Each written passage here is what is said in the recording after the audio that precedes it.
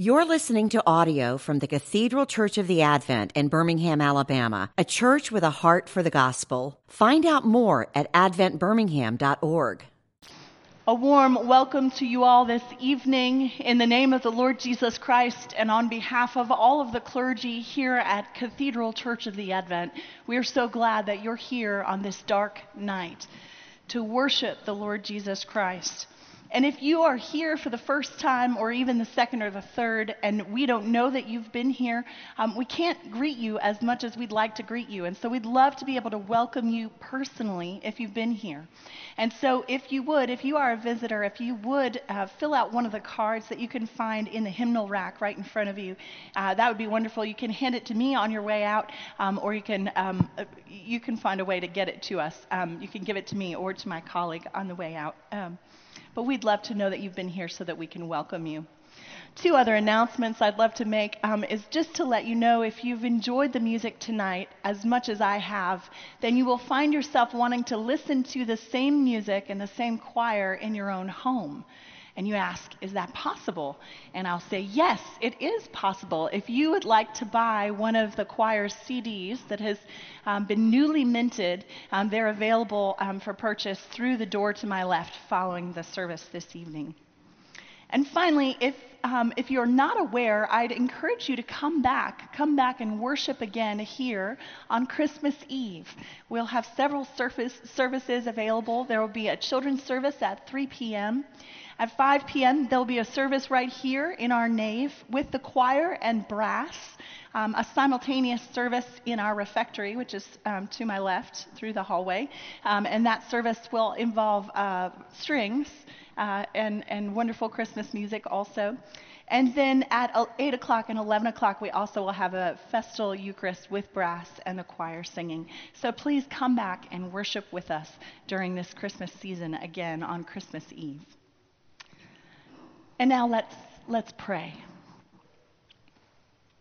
O brightest and best of the stars of the morning, dawn on our darkness, lend us thine aid.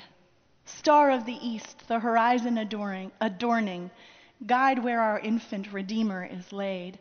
O Holy Spirit, would you be for us tonight like that Bethlehem star 2,000 years ago? Please shine in our hearts. Shine to give the light of the knowledge of the glory of God in the face of Jesus Christ. Tonight, on this dark night, dawn on our darkness and guide us to our infant Redeemer.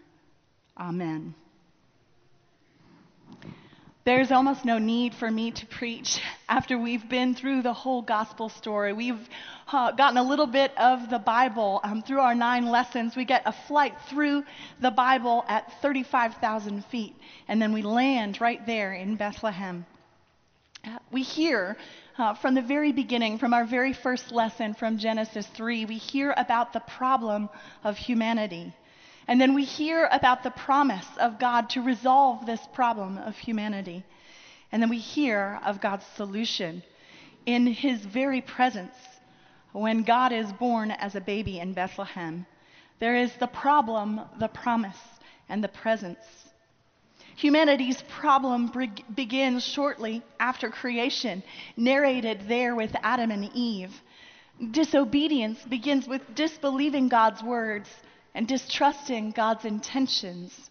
Did God really say? Did God really mean the best for us? They doubt that God really loves them, and they doubt that he knows what's best for them. And so they strike out on their own, and their rebellion brings about destructive consequences for them and for the rest of us as well. Because their sin becomes like what I would call a spiritual genetic mutation passed down to every man, woman, and child. And we might live in denial about this. We might say, oh, the world is not really such a bad place after all. And sometimes it feels like that. But when we watch the news, the real news about things that go on in places all over the world, when we open our eyes to what's really going on around us, we see that we human beings are at times bent on our own destruction. And if we're able to acknowledge that there is that corporate destructive nature to us, and we see it in other people far distant from us, then we must admit that we also see it in those closest to us. Nobody knows the exact fingerprint of my own selfishness as well as my own husband, who sees it day in and day out. So if we see this sin in our spouses and our roommates, maybe if we're not married, or our children, our best friends, our mothers-in-law, our fathers, then surely we ourselves, therefore, must not be above suspicion. We too are sinners when we admit it.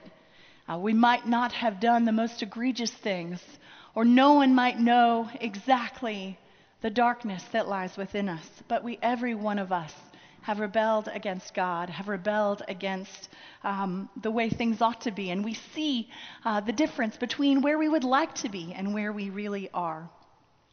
All of the big and small problems of the world can be traced back to this sin problem with a capital P. Adam and Eve sinned, plunging all of creation into darkness. But thank goodness, thank God, this is not the end of the story. We go on in our lessons. We hear the prophets of old proclaim the promise of God, that it would not always be like this. The people who have walked in darkness have seen a great light. Those who dwelt in a land of deep darkness, on them has light shone. God is probably definitely the only person who follows through on his promises perfectly. The certainty of God's promise gives us the strength and courage to look at the darkness within us and around us and to call it what it is with honesty and vulnerability. Good news reassures us that the bad news does not get the final word. And so we hear then the angels carrying on the role of the prophets, to proclaim the fulfillment of God's promise in the birth of the Son of God. The angels call out, we hear them, to Mary, "The Lord is with you. Do not be afraid," even as that longing in her heart is fulfilled. Somehow the longing for light to shine into her own darkness is fulfilled in the promise of the Son. And we hear to the angels saying to the shepherds, "Fear not, for behold, I bring you good news of great joy that will be for all the people." God's solution to this problem of sin involves a baby, a wonderful baby. I love babies. I've always loved babies. I love their smell. I love their warmth. I love cuddling them. I love allowing a tiny hand to grasp my finger. I love their smallness and the cute clothes that you can dress them in. I love their newness and the hope that maybe life will be just a little bit easier for this new person. Christmas involves a baby, yes. But the babiness of the baby alone is not what makes Christmas so meaningful. No, it's the identity of this baby. Who this child is what gives us the true hope of Christmas.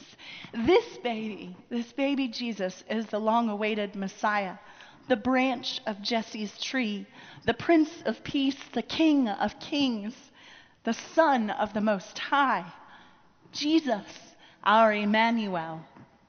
He is the one. He's the one that you've been waiting for. God solves the problem of human sin by entering into his own creation and taking on our flesh and taking on our darkness. Jesus, the Word of God, became flesh and dwelt among us. God's promised solution to our human problem involves the incredible brightness of his very presence. At the end of the Bible, Jesus says about himself, "I am the root and descendant of David, the bright morning star." A morning star appears in the east at the horizon low on the horizon just before the sun rises. This star, or usually a very bright planet, tells us that the night is almost over. The day is about to begin. Jesus' birth, the birth of the Son of God, means that the long night of evil and human sin, the night of the devil's sway, the night of destruction and death is almost over. Hang on. Jesus brings the dawn of a new day for all of creation. Jesus even says of himself that he is the light of the world. He not only points to the end of our darkness, but through his own death on a literally dark day and his rising from death on the dawn of the third day, Jesus defeats sin, death, and the devil. He is the light that shines and brings light and life.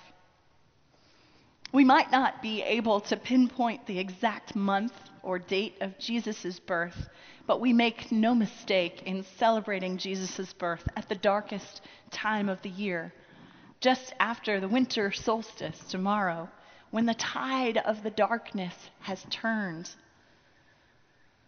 God somehow works in the midst of our darkest moment. He turns the tide in Jesus Christ. Perhaps you are able to look back on your life and find that darkest moment and be thankful for the light that has dawned. Or maybe even now you're wandering in the darkness, struggling under the weight of your own sin or someone else's, or longing for healing from a chronic disease, or laboring in a job where you are underpaid or underappreciated. Maybe your relationships are fraught with conflict and tension, or you're drowning in grief from the death of a loved one. Maybe infertility seems to have claimed your identity and you can't get out from underneath it. Maybe the compulsion of an addiction controls you. God knows my darkness. God knows your darkness. And in Jesus, he doesn't shy away from it. He rushes right in. Here is our hope. Here is the joy of Christmas. The light shines in the darkness, and the darkness has not overcome it. Amen. Merry Christmas. You've been listening to audio from the Cathedral Church of the Advent. If you live in Birmingham or find yourself visiting, we hope you'll join us for one of our Sunday services. Find out more at adventbirmingham.org.